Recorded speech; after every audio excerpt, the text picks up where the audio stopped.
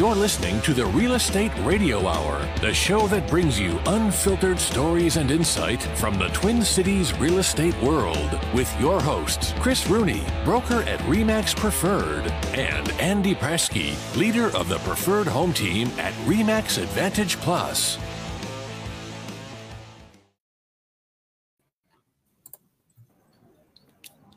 What up, fellas? Hola, hola. Buenos dias. Andy looks a little green today. I having a little TD going on here. A little TV. Technical difficulties. You probably have like camera crews and stuff all around you, kind of getting good angles and stuff. Give me a latte. Fix this camera. No, I surprisingly enough am one-man show. A one-man producer. All right. Yeah. Where's our little fearless curly head leader over there? Porto Andrax in Mallorca, Spanish island. I actually can show you guys just a little, some clips I put together. Yeah.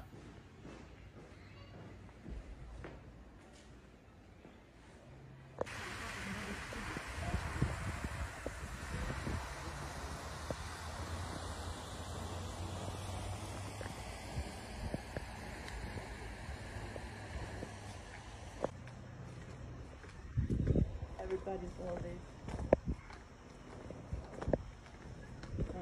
stressed because of me, because I'm always. So yeah, not too shabby. Wow, that's awesome. That looked like Champlin on the river. Or do you have a river? We must have inspired them. They're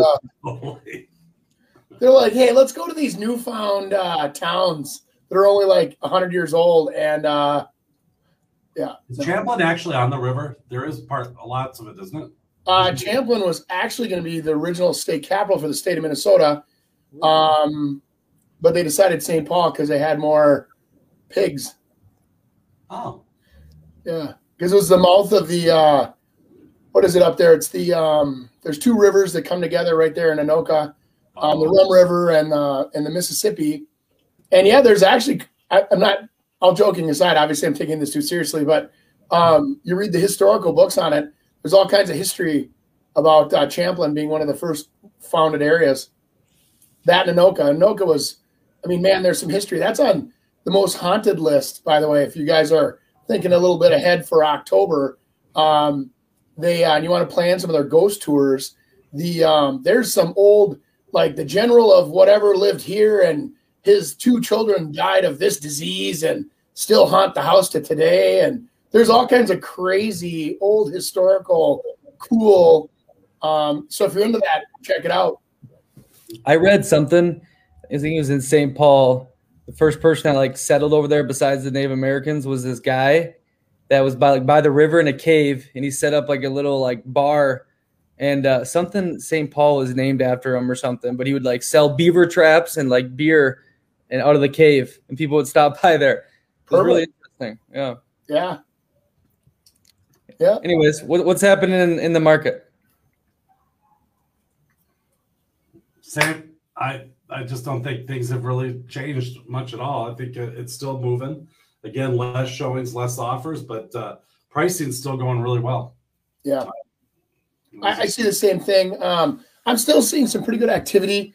I think the buyers, though, are not worked up into a frenzy as they were, 2 months ago. There's a little more sense of calm, if you will, on the offers side of things. So, we're changing our strategies just a little bit, where before we were intentionally really underpricing things to create that multiple offer, stimulation there. But now we're intentionally kind of getting more towards what the house is worth, back to more of a traditional pricing module. And then the buyers are coming in and doing normal buyer activities. They're not trying to run the price way up. They're not, so there's a little bit of that, but man, it's amazing how fast it's changed in the last, 30, 40 days here. Yeah. I know some of my builder guys that are buddies that are out there are getting a little nervous because new orders have utterly ceased. They're almost stopped. And some of the builders, the big nationals, are still sitting there acting like it's this crazy seller's market where they're paying 2% to the real estate agents and all kinds of crap like that, where they just show everybody how much they really respect you in a market like this. And but anyway, so the new orders, meaning like you walk in the door, design a house, put the order in. That's been pretty slow the last 60 days. And a lot of that had to do with, I think, the media jacking up everybody's impression of pricing. And to be quite honest with you, our pricing is already right back down to where it was as of December of last year almost. So it's kind of I was going to say, if I'm going to watch it one more week before I say it's the perfect storm again to buy new, because it's really getting there. The prices are coming way down. Rates are staying down, especially with that unemployment or the reports yesterday where they were lower than expected. That puts pressure on rates again. So it'll keep rates lower, and it might be the perfect storm to order a new house. Pricing and interest rate rise. Awesome. Well, today got vocabulary terms. After this, hopefully people can speak real estate agent-ese, like Milanese, Spanish-ese. So we have like 50 terms. I know you guys I know you guys like to talk, but let's try to give a quick bang about what it is, maybe a fun point, and move on to the next thing. Let's do this like an education. Could you guys be funnier and more entertaining on your podcast? So that'd be really nice for all of us.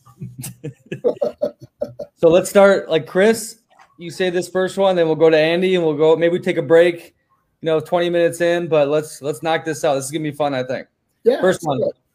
It's going to be hard not to do it. A short sale.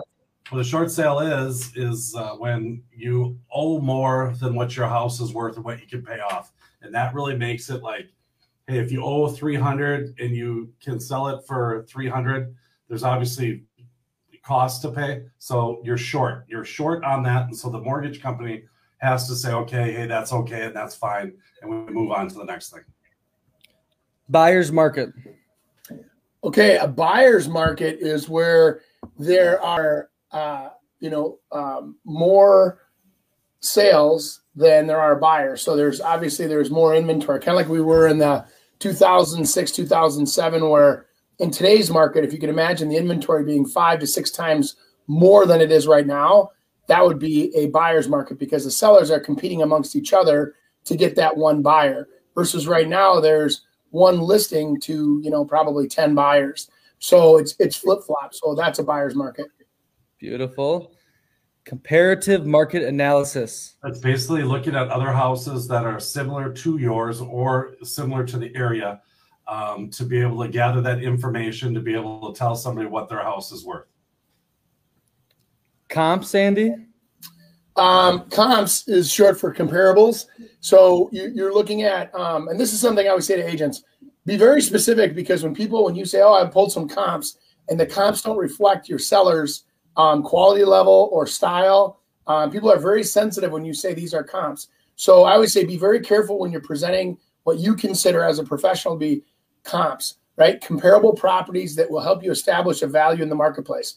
So maybe square footage, maybe the same development, maybe the same style, same square footage or similar amenities. And then you look at even deeper, we got to get into the quality level of the home. Is it, the national builder, quality, or is it custom builder quality? Because there's a big difference when you go to resale for sure. Amazing. Days on market. Days on market. The more days on the market usually reflects a lower price, typically, unless you got something really unique or you're waiting out for that perfect buyer. But that's how many homes, once it actually goes live on the market, it's how many days you've been on. And now people used to not know that, but with Zillow now shows everyone how long it's been on, which creates motivation. Listing price? That is the price that you're asking the market to pay, or a suggested price, as I always say, because I don't know if I've ever paid list price on anything, but the list price is kind of this is what the seller would like to see to allow you to buy the house. Now, when I was talking about some of the strategies earlier, sometimes the list price is intentionally put lower, or in the old days, everybody says, "We'll put it higher, list it at 500, so we'll take 450." That just doesn't work. People are too smart. We're not selling cars or selling, an old lawnmower here. We actually have a home has comparable properties to compare it to. So establishing a list price, I think, is very important And that's probably one of the most important things that we help clients do is establishing the right price for the market conditions we're in, the list price. Multiple listing service, MLS? Yeah, the MLS is where all of us realtors enter our listings so then we can share them. And then that gets syndicated to all the sites. So what you're seeing on Zillow and Trulia and Realtor.com is actually coming from our realtor system, the multiple listing service. And that's where all of the listings are gathered, and everyone gets to see them. Quick question. How old is that MLS? No idea. I mean, it's been around since I've been in. It goes back into I think it's the 70s, Chris. Is it? Okay. Andy, a seller's market. Welcome to today, my friends, where we have lots of buyers and very few properties entering the market. It's like everybody's walking around thirsty and there's nothing to drink. So when something finally comes up, they all grab it and fight for it because they all want it. So those that have the ability to present better offers or can afford better offers usually get the deals. So the seller's market, it's frustrating for a lot of people because in today's world, we're used to shopping on discounts, or we're used to shopping on, hey, it's on sale for 40% off. And in housing, you go out there and they price a house and they won't take it unless you offer them more than what they want or give them better terms than what they've asked for to get the deal done. So it's kind of unusual. That's why I think a lot of people get fatigued fast in today's market because they're just not used to a seller's market. Everyone's thirsty. There's nothing to drink. That was a good Andy's analogy. I should have played the clip. Cheers. Salute. Debt to income ratio is what's used for qualifying people, and it's basically what percentage of your debt is of your income. So if you make $10,000 a month and you have $3,000 a month in debt, you got a 30% debt to income ratio. Then the mortgage company uses that in which to qualify you and or figure out what kind of payment you can have to be able to afford that house. Can I just throw something out there with that too? Because I think this is cool. Back in 2006, 2008, the average was about 46% or 43% debt to income ratio was like maxed out. So that means, and that's of their gross pay. That's before taxes, you guys. That's not after. So basically more than half of everybody's paychecks were going to their mortgage payments. Now it's hovering right around that 21 to 22% is the national debt to income ratio, which is ridiculously affordable. So when people say, oh, there's a housing bubble, oh, we're worried about housing. How can you worry about housing when people are being so conservative on their numbers? Because the debt to income ratio is a very important thing that we watch for the forecasting of the economy. And so when banks start letting that go higher, we start getting nervous. Right now, they're super conservative and everybody's working really hard to get a mortgage. So the numbers really favor us as owners. What about loan to value ratio, Andy? That's how much are you putting down, basically. So, when you're buying $1 million house, are you putting $200,000 down? So there's an 80-20 loan on the property. Back in the old days, we used to be able to do two mortgages. We do a first mortgage for 80%. We do a second mortgage for 20% or 15% or 10%. And the difference would be how much you put down. Nowadays, most people are putting the 5 to 20% or more down. I'm seeing a lot of very consistent offers where they're coming in with 50% down. And then they get the best interest rates. They get the best everything, avoid mortgage insurance. Or origination fee, Chris? Origination fee. And what that is what the lender or a broker, let's go with a lender, is what they charge for their fee. So there's an origination fee. Now, some people hide that in different ways and different numbers, but if you look on your closing disclosure, you'll typically see that origination fee is anywhere from 0.5% to 1% of what your loan amount is. Pre-approval, Andy? There's an approval letter and there's a pre-approval. A pre-approval letter is going to be where it's pre-verification, right? So it's like they're going out there and they're actually, you tell them how much you make, you tell them that you have a job, you tell them all that stuff and they'll issue a pre-approval. And then pending an actual, well, maybe that's another one of your terms, but so pre-approval means that you look good on paper. Or at least from what you've told us, you look good. Pre-qualification?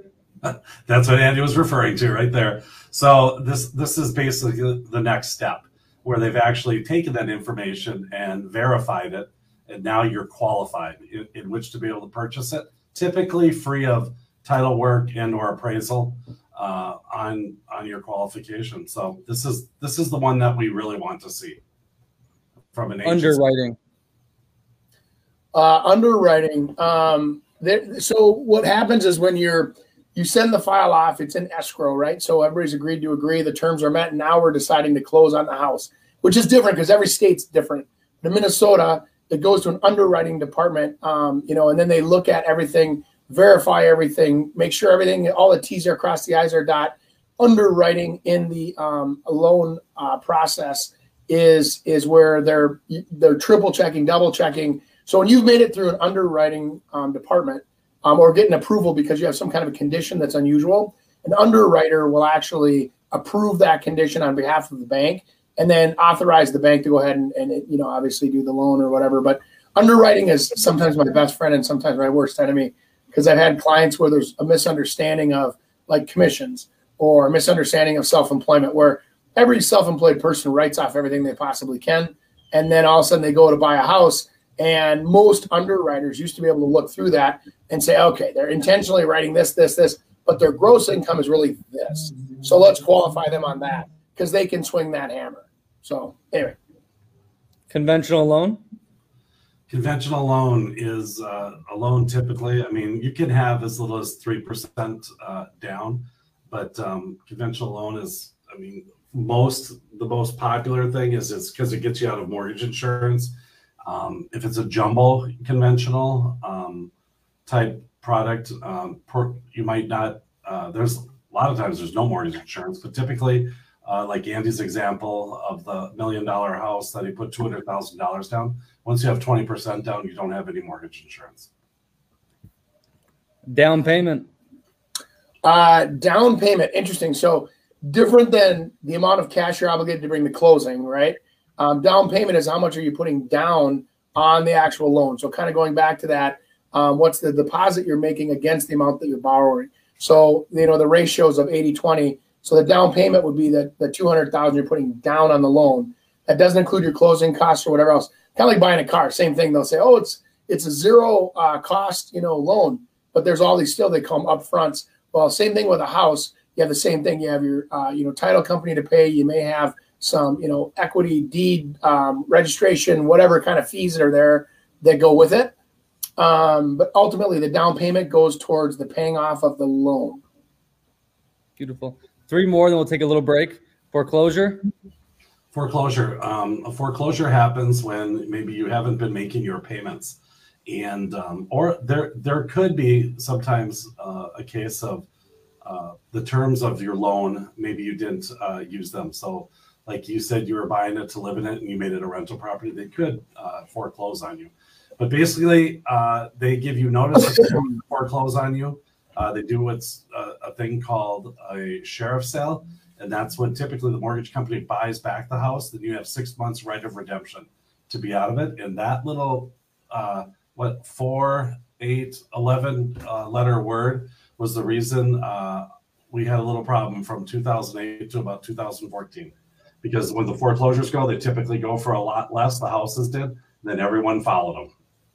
Yeah, and it, it's interesting too, Chris, is that foreclosure is actually like a legal term, right? So that is done by the sheriff. It's like being arrested or whatever, right? So it's enforced by the sheriff, and it's pretty crazy.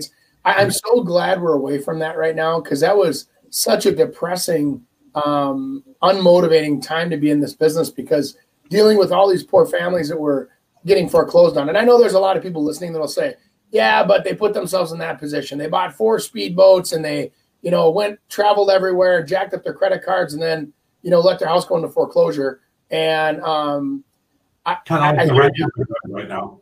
Oh, I didn't say that. What's that? Kind of like the renters are doing right now because they don't have to pay. So yeah, but they've destroyed their credit. I mean, you and I both know that those people, unless they don't allow you to report the credit of missing payments, but those people, if I had somebody apply for a loan and I saw that they haven't been paying their rent for 3 years, and they didn't have a mortgage, I'd be like, well, where did you live? And, oh, I just didn't pay my rent for 2 years. Bye-bye. I don't think people realize how much they're hurting themselves is what I'm saying. I know. Mortgage broker? That's Andy's turn. Oh, a mortgage broker means that they have multiple sources of money, in essence, right? So they have mortgages, which are basically loans that they can put against your property. You give them a mortgage, right? You actually give them that against your property. And then when you pay it back, they give it back. So a broker, what's kind of cool is that they have access to, I believe, multiple different lender sources. So, they may have, 5 different banks or wells, as I call them, to go to. And then versus if you walk into a traditional institution, a lot of times they're using one source. And here's what's funny though, you guys. I always say this. So you walk into the big bank right on the corner, 90% of the time, they don't even keep your loan. And I think for some reason, people feel better knowing that, hey, if I go to this bank, they're going to take money out of the vault. They're going to help me pay for my house, and everything's going to stay local and close. That's not most banks make their money on selling those mortgages on the backside of the market, where they literally put them into mutual funds or whatever some big portfolio needs. So they get their money back. They make money on selling the loan, and then there's a thing called servicing. So they can, a lot of these servicers like the big boys, that are out there, the big banks that are out there, they just service the loan. So you think you're paying the big bank, but they're just servicing it, collecting the money, making sure you're paying on time, and then paying the debt. So they're kind of like a property manager in a way. Mm-hmm. Mortgage interest rate. Very low. How about that? The mortgage rates, that's the rate they charge you on your mortgage. It can differ based on credit, how much money you're putting down, how much you're borrowing. It can make a difference on that. And it's very interesting because when rates go from 3% to 3.5%, your payment changes quite a bit because it's over 30 years. So it's but they're very low right now. Let's take a little break. I got a question. So people in the industry and clients, how much of this do they know? Or is it not many people understand all these different terms and the knowledge in real estate? Yeah. Go ahead, Andy. Well, I was just going to say, usually people talk with a lot of acronyms, so when you're saying debt to income ratio, they do the old, DTI or whatever, they do that kind of talk. So your DTI to your, blah, blah, blah to your, and all of a sudden people sit there and glaze over. So I think when most people, the terms kind of self-explain themselves, and if you really think about them in most cases, but, most people understand when you talk layman's terms and you don't talk the lingo, industry lingo. Loan officers are the worst. And I mean that because they're so used to talking to, underwriters and their bosses, and they talk the lingo, and then they talk to a consumer, and the consumer goes, I just want a loan. I don't know what, you know what I'm saying? So I think with one of those terms, mortgage broker was kind of a big one because most people would just think a mortgage broker is someone who gives you a loan. Well, but a mortgage broker is there's Wells Fargo, US Bank. I mean, they do their own. And then there's places like Bay Equity home loans, that they can send them out to different brokers or loan areas. So they have a little more flexibility on what they can do. So let's just say that, at Wells Fargo, you got to fit into this little thing. Maybe at Bay Equity, they can find something that fits you, and you, because they have different options to be able to go get. So I think some of these terms I might kind of get what they are, but I don't fully know what they mean. Okay. That's just like qualifying, debt to income ratio and all of that kind of stuff. But do you think it's very important for people in the business to understand all this stuff? Yeah, and I wish they did more. I think what's happened in our industry is that with the advent of a little thing called electronic signatures, that people don't think they need to know what they're actually signing, because they just send out the contract and don't explain it and just say, okay, yep, here's the offer, sign this. But there's a lot of little things in between what you fill out, the price and closing date and what personal property you want, that makes a big difference on what happens on the sale of that property. And a lot of people don't know what that is. And well, Chris, I couldn't agree more. I can't stand that. Oh, keep it easy. Just click here and you own a house. It drives me nuts because people that do that stuff are the first ones that get their license taken away because they didn't explain the purchase agreement. You have a fiduciary responsibility to those clients. You need to explain everything to those clients in their best interests so that they understand, hey, this is how we handle this. This is how this protects you. This is how this hurts you. This is how this, you know what I mean? So when we go into an offer and the deal blows up, or after closing, the deal blows up because there was something that was not correct or misleading. And then it goes back to, did you explain this? Did they understand this? Did you, because you as a real estate agent can end up giving your commission back. You can end up having somebody come after you for even more than that. So then, you end up going to, arbitration, and they can ask for more than that because you damaged them. So I take, and as a lot of agents do, Chris, you too, take it very seriously, but I'd rather spend the time like saying, hey, before we jump onto this treadmill that's going 11 miles an hour, and let's have a cup of coffee. I'll buy the first cup. Let's sit down. Let's run through a purchase agreement so that when I call you and we say we got to get an offer in 15 minutes, you can click, click, click with confidence because we've spent the time up front to invest into your knowledge of what you're doing. It's a very good thing. The more knowledge, in anything, the more you know, the better decision you're going to be able to make, and the more confident decision you're going to make. And so then it doesn't turn into buyer remorse later on. We just ran into one of those, and it just puts everyone in just a horrible position when that happens, and you don't know how many people you affect by just being just not diligent in what you're supposed to be doing and preparing people for what it is. It's a big thing now, and I think some buyers also think that they've been kind of getting jerked around, and so all of a sudden they can kind of jerk you around, and that is just kind of sad, that it's that it can come to that. And I think that's going to catch up to agents as well, because if you haven't, even if it's not you that's doing it, it's your client, it's your job in which to be able to try to not make that happen. And if you know about it and this person's doing it, then you got a real problem on your hands. Well, and I think, Chris, that's why the industry, from a banking perspective, Fannie Mae, Freddie Mac, all those big institutional lenders crave consistency. They want to have something like an online source that limits the values, controls the appreciation, so that we're all within that ratio of what they call fair. So there's no way up here's or way down here's. And unfortunately, though, when we're in a capital market like we are, supply and demand is determined by the consumer. Now, the bank goes along for the ride. So if the consumer walks in and says, I want to pay $1 million for this $800,000 house, and the bank says, yes, let's do it, they're taking that risk with that consumer. On the other hand, let's say that, you go in there and I guess, I don't, am I kind of making sense here, Chris, when I'm saying that? Yeah. Yeah. And kind of determining, where we go with values, because I think even the consumer craves having a source, a trusted source they can go to. I think that's honestly why so many people are fooled by the big boys, the Zillows and the Trulias and the whatevers that produce a value online, the automatic evaluators, and they think that somebody's sitting there calculating that for them. It's an illusion, right? And all it is they're taking tax value, other sales in the area, and it's an algorithm, and they put it all together, and they kind of come up with a guess number. And people find comfort. I don't know why the hell they feel comfort in that. And they try to dial it in, but these automatic evaluators, it still cannot tell you, hey, when you walk in the house, it smells like smoke.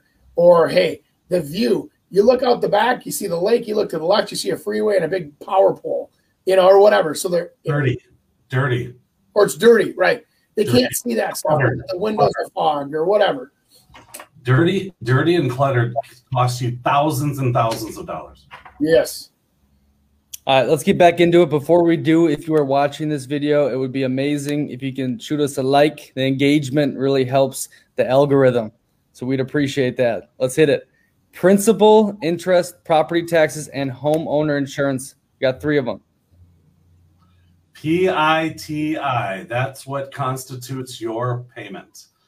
There might be another I in there, or an M or a P, and that would be private mortgage insurance. And so, but when you add all those together, PITI is typically what it is your monthly payment that you pay if you don't escrow. If you don't escrow your taxes and insurance, that's what your monthly payment is to the mortgage company. Yeah, and it's the more money you put down, the harder it gets, because a lot of times the mortgage and interest is what they'll quote you, because you're on your own for paying your taxes when you put more than 20% down, or your homeowner's insurance, you're paying that out of your pocket.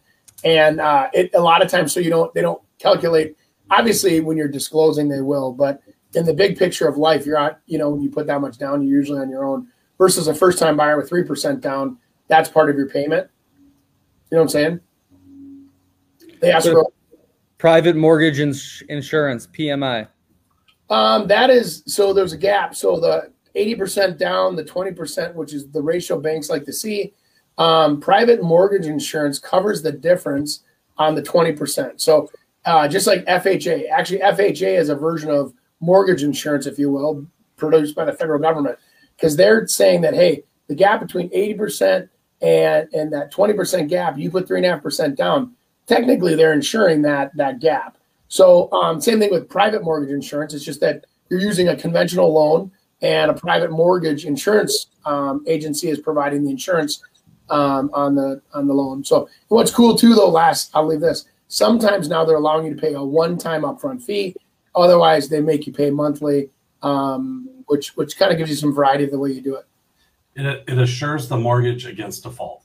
So if there is that little short sale problem, they go to their mortgage insurance company and say, hey, we're going to be this short. Are you going to be able to cover it for us? And that's what they do. Yep. So it's kind of a risk insurance kind of thing. It's your house burns down, you got homeowner's insurance. Your mortgage goes bad, you got private mortgage insurance to be able to save the lender a little. So points, Chris? Points. That's if you want to pay points, they're also called discount points, is that you can reduce your interest rate.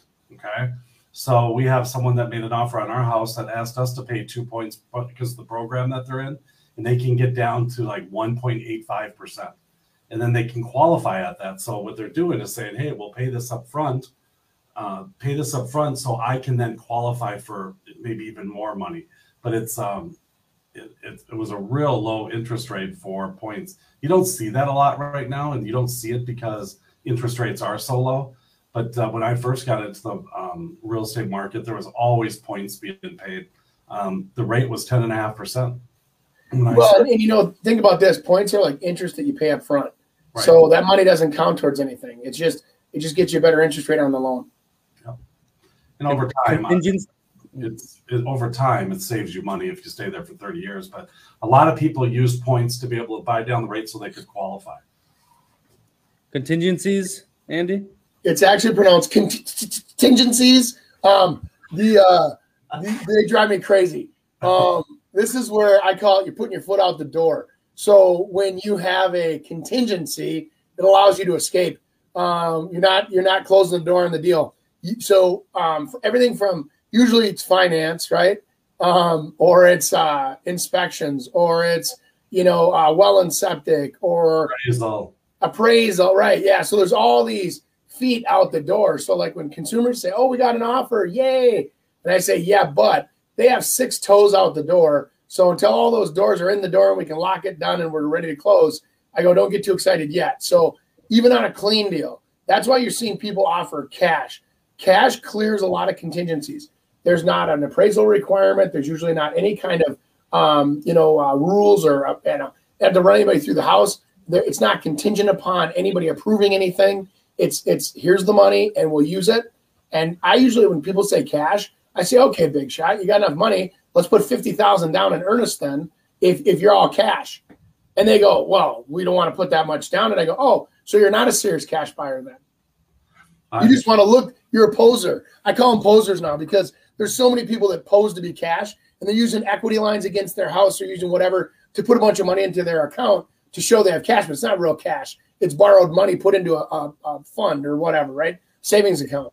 So when you ask somebody for non-refundable earnest money on a cash deal, it gets real serious real quick. And you find out if your buyer's shutting the door, locking it and bolting it and handing me the keys, or are they hanging out outside? So anyway, contingencies are things that can blow up a closing. I could. Here's a good one you would like, Andy. I got an offer that was cash, and they're like, "Hey, we're cash," and I'm saying, "Okay, fantastic."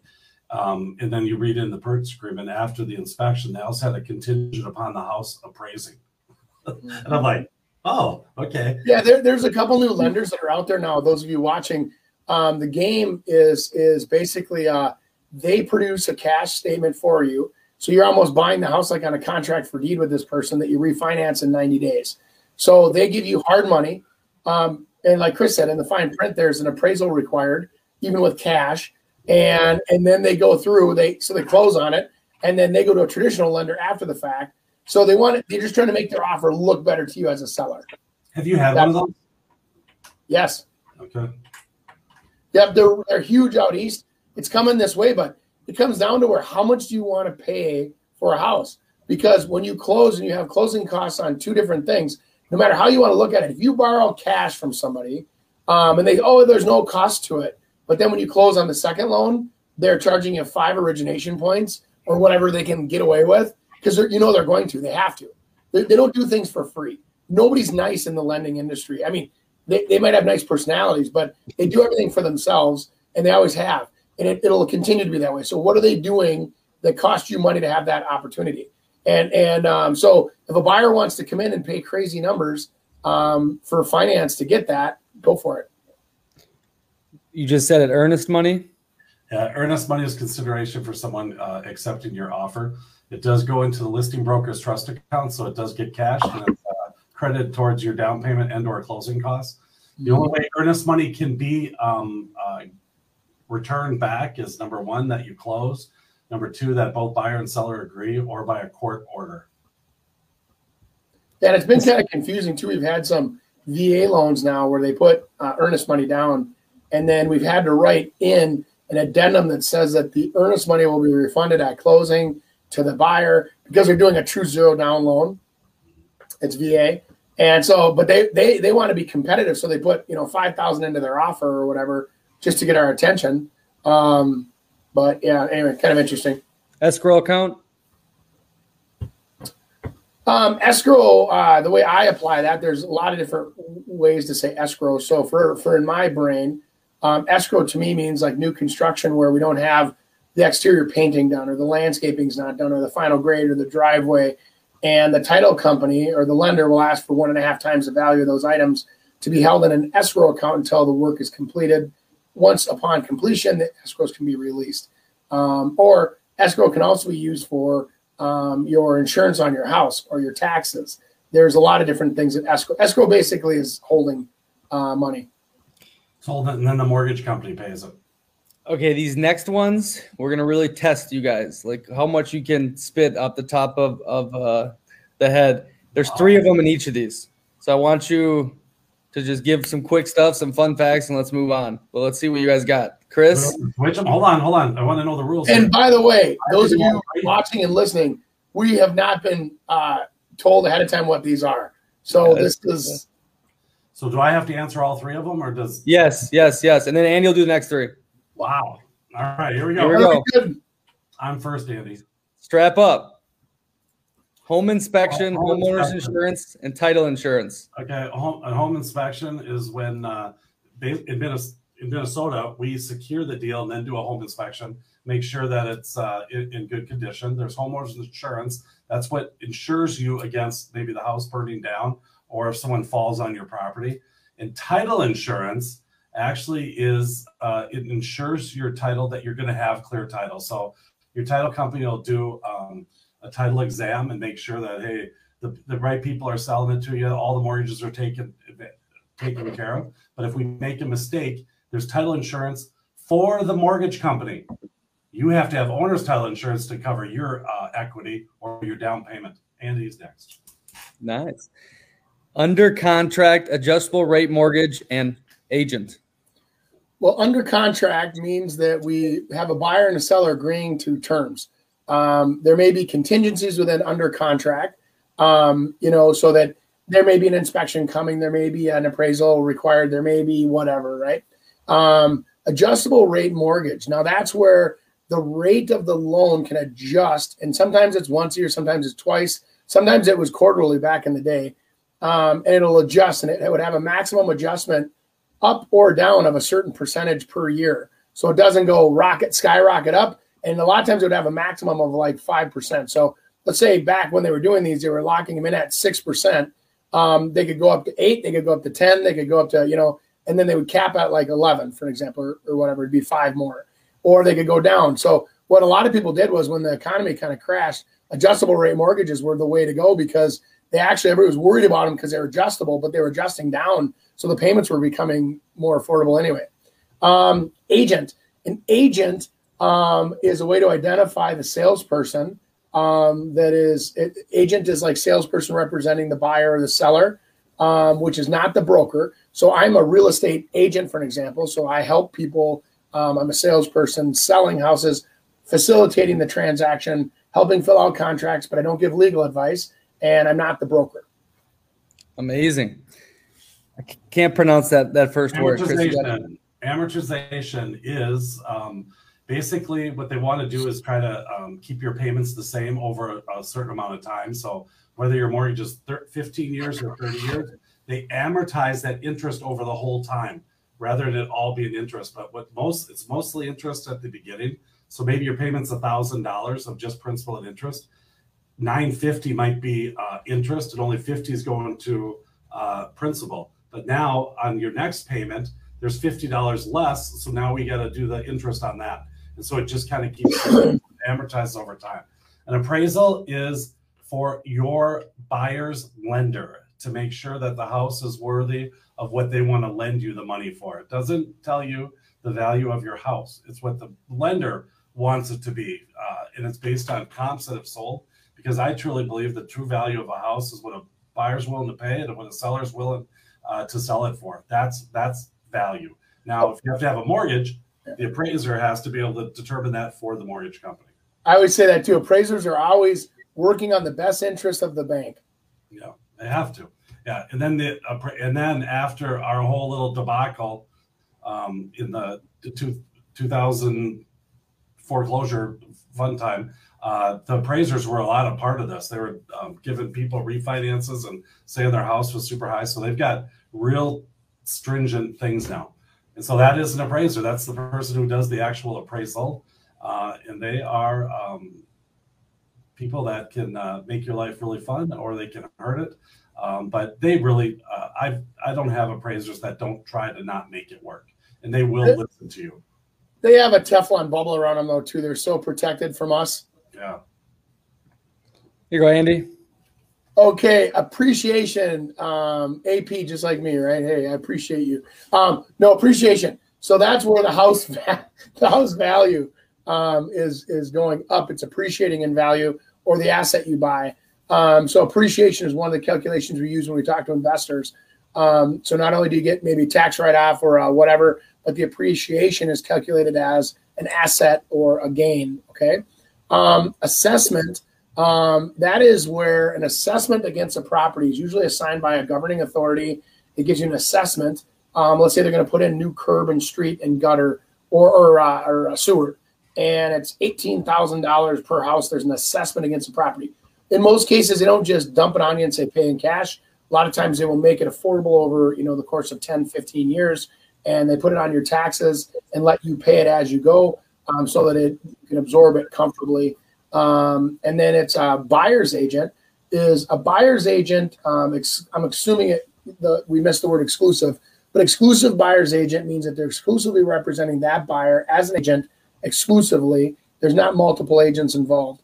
Because sometimes, like, let's say that, somebody's buying a cabin, a house, or whatever, they may have multiple agents. But in this case, most people hire an agent to buy a primary residence. They represent exclusively the best interests, have the fiduciary responsibilities to that buyer's agent or to the buyer, and represent them exclusively. Home warranty, inspection, and interest, Chris. I think, we did a homeowner's inspection. There was before, but home warranty. A warranty is from a separate company that warrants against certain things. Typically, it's mechanical failures that happen. The buyer or the seller can purchase that. It usually covers you for a year, and that's what a home warranty is. It's negotiated on the purchase agreement. inspection. Typically, a deal is subject to an inspection on a home. Whether or not it's contingent or not is one thing. Whether or not they do it is another thing on there. And then interest is the interest you pay on your loan. So it's when I said mostly interest, little principal, it's the interest you're paying on that for. You have the right to borrow the money. That's how the people make their money, is on the interest. Great. Andy? Okay, loan lien listing. So a loan, just like it sounds, is where that's the name that they give somebody that gives you, money. They're giving you a loan that you obviously have to pay back. Usually there's terms to a loan, interest rates or payback timelines. There's terms, amortizations as to, how the payback goes. A lien is just like you'd sound, they're leaning something against your title. So they're putting something on it that actually puts weight on it that you cannot sell without having that lien removed. It's a legal term, like when they lien a property for work that they've done, for example, like a mechanic's lien. Somebody that performed work on that property may, let's say they, installed something in your home. You go to sell your house and then that person never got paid. They can lien that property from, in the terms of a mechanic's lien, and so that you can't sell it until you pay them. Tax liens, Utility bill liens, medical liens. You can get a lot of things put against your property that you have to pay off. Yep. And then listing. Lastly, as you can imagine, I have a new listing, which means a new opportunity, a new property that we're putting for sale, offering it out. I'm representing the seller. Come bring us offers. So it's a term that we're active or we're ready. It's a listing. Chris.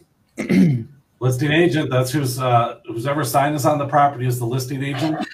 They represent the seller in their best interest at all times and work towards them. They do share the money that they make with a buyer's agent if they represent the buyer. Multifamily means that that's more than one. And I'm going to go with multifamily residences. So that might be a duplex, a triplex, a fourplex, an eightplex, where there's more than one unit within a dwelling, I guess. And net income is what you, I'm going to go with net income as what you actually get. So let's just say you make $10,000 a month, but you only get 6,000 of it because you have all the taxes. That's your net income. Andy, offer, pre-approval letter, principal. So when you have a listing, you're making an offer, telling the person what you're willing to pay, the terms, conditions, everything that would go with a offer. And then, usually that means having your pre-approval or your proof of funds or whatever you need. A pre-approval letter. We kind of covered this a little bit earlier, but a pre-approval is kind of the very beginning flashy, hey, it's a pre-approval letter. We've pre-approved them. Meaning that before they make an offer, we pre-approve them for a loan. A lot of times that still has to be underwritten and actually, go through that approval process. And then a principal is the principal in the transaction. So it's another legal term. So the principal in this case, I guess, it's hard to explain how principal would work. But for me, like the seller, right, Chris? But as far as your payment goes. Like principal. Oh, principal. Okay. I didn't know it was a lending term. Okay. So principal is when you're paying down, the principal goes towards paying down the actual debt on the amount. So you have $100,000 of debt and you write a $30,000 check to buy down your principal. That's the principal amount of the loan that you have. Now you owe $70,000. Yep. Now you owe $70,000. Yep. You get that bonus and you apply. Yep. Real estate owned properties. Real estate purchase agreement, property tax. All right. REO properties are real estate owned by mortgage companies.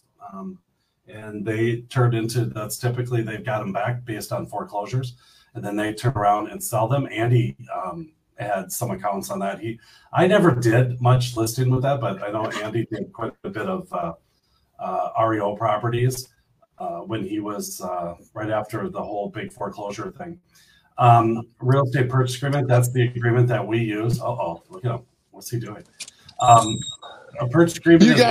write the offer. You guys off. didn't read my notes. Oh, It says let me sneak out into my truck for a few minutes. Okay. Let him slip out here. Okay. Real estate property, a purchase agreement is the form that we use. It states on there that is the agreement, that no side agreements, nothing written on a napkin, but that's what the actual acceptance offer is. And then property tax is what you end up paying tax-wise on the property that you own. Now, typically that's in your payment. And Andy talked a little about escrowing it. And sometimes if you have 20% down or you have 20% equity at some point, you can get the ability in which to be able to pay those on your own. Now, property tax is due twice a year, and they're weird times. They're paid in May and October. So when you pay in May, you're really paying from January through July 1st. And then when you pay in October, you're paying through July 1st through the end of the year. And then when we have a purchase agreement, we'll typically prorate the taxes to the date of closing. What that means is that, so say if we're closing at the end of July, the seller will pay up until the end of July and the buyer will take over after that. Well, if the taxes were just paid July 1st, you don't pay for the second half, the seller has to pay over to the buyer that portion. So they have enough to pay for it by the end of the year. So that's called prorating your taxes. So I had to go a little farther because we're trying to give Andy time to get to his car, but I think we're almost done anyways, right? Yeah, you can handle these ones, and then Andy's got one or two more. Refinancing means that maybe you've been in your house a little while. Typically, you want to be there at least 6 months, that they can refinance you. And when you refinance, the value of the house is based on the appraisal, not what you paid for it. When you pay for it at the beginning or buy it, they're going to go with the lower value, the appraised value or the purchase price. But when you refinance, they just go on the appraised value. So a lot of people do it to get a lower interest rate and or get rid of mortgage insurance. So if they think they've got equity, they only put 10% down before, but the appraisal says it's higher, they can get rid of their mortgage insurance.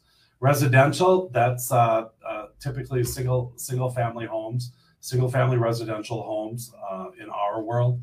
And then the seller's agent is the person that does, it's just like the listing agent. They represent the seller in the transaction. Oh, look at this. I thought we had him. We thought we had him, but there he is. Tell him I had to do all his work for him.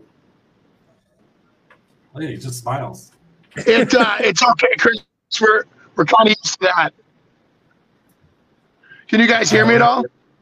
We can hear you now. Yeah.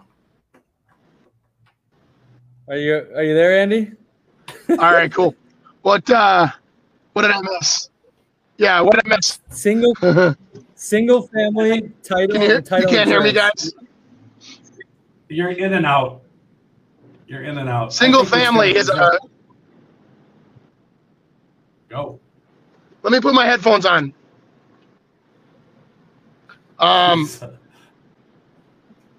Single family, if you can hear me, single family is the category of housing where there's. Sorry, guys. I apologize. This was not my plan. Okay, there we go. Okay, so single family is how the house is categorized in the eyes of the tax base and the way they're zoned. So single family is like a single family home. It's not multifamily. It's not an apartment building. It's not a duplex or a triplex necessarily. It can be based on the kind of loan you have, but single family usually is identified as either an individual townhouse or an individual single family home. Title, what does it say? Title? Title. And then, yeah, so the title says that you're the owner. And then with a title, you can have contingencies. Like you can actually have encumbrances. You can have liens. You can have other things where a mortgage, for example, that against your title, they would owe money or that you would have other things against it. But the title essentially says that you own the property. Okay. So you want to keep it clean title. And then title insurance ensures that title is clean up to a certain date. So they'll set a date, and as of the date of closing, from this date going forward, all of the title is insured to be clean and clear of all encumbrances or any kind of nicks against it. So it'll be clean and clear. Last two, you guys actually did it. I'm impressed. Zoning, 1031 exchange, Chris. Zoning is in different areas. I mean, we just talked about single family or multifamily. It's zoned for certain things. Sometimes it's commercial, sometimes it's agricultural. So what they're trying to do is they're trying to create a city that hey, you can have these certain things in these different areas. So, and then there's a 1031 exchange. That's a way in which to be able to defer capital gains tax on an investment property.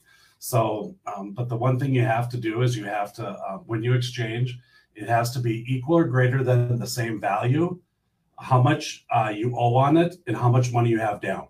So if you have a property that's $800,000 and you have you owe $600,000 on it, you have to buy something at least $800,000. You have to owe something at least $600,000, and you have to at least put $200,000 in. So basically, what that's saying is that you can do more than that. So maybe you want to pay $2 million and have a $700,000 mortgage, and then you put 1.3 into it. That's totally fine. It's just got to be equal or greater than to be able to do it. And then that there's no tax on that until you end up selling it. It defers the tax. Wow, all done. I told Nick at the beginning, he goes, hey, I'm going to do all these terms, and I've got like, how many was there? I think more than 50. Yeah, and I'm like, there's no way. Andy and I talk way too much on it. But I think what surprised me on this little thing was how much I agreed with what he was saying. And I think he agreed with I did, so we didn't really have to fight it, like what the terms were. Because we usually have to fight. No, we don't. You and I get along on a lot of things. I think it's because the terms, they're not interpretive. They're legal terms a lot of times, or they're industry-wide standards, and there's usually very little sway with what a definition of something is. Now, how we interpret something like building codes or something like that in our industry, that's subjective to the individual, but it's kind of refreshing to know that there's consistency there, right? And I like that, and I know other professionals like that. And I bet you we could have 50 other agents on the show, and we would have had a lot of great, very similar answers to what we put together today too. Yeah, that was like a master class in real estate. I feel like I've learned a crap ton from all this stuff. That was really good. Yeah. Good. What do you guys got coming up? Andy's on the way to somewhere. Yeah, well, I tell you what, if you were turned off with building houses from the media, I'll tell you what, prices are almost back. I've got some of my guys reducing houses this week, $15,000 that are being built because their lumber bills have gone down so much. So the deals are back. So anybody that kind of was scared away from new construction because they thought prices were nuts, I say jump back in. Rates are low, prices are low. I've got some great new listings coming that are on their way. I got a nice one up in Andover.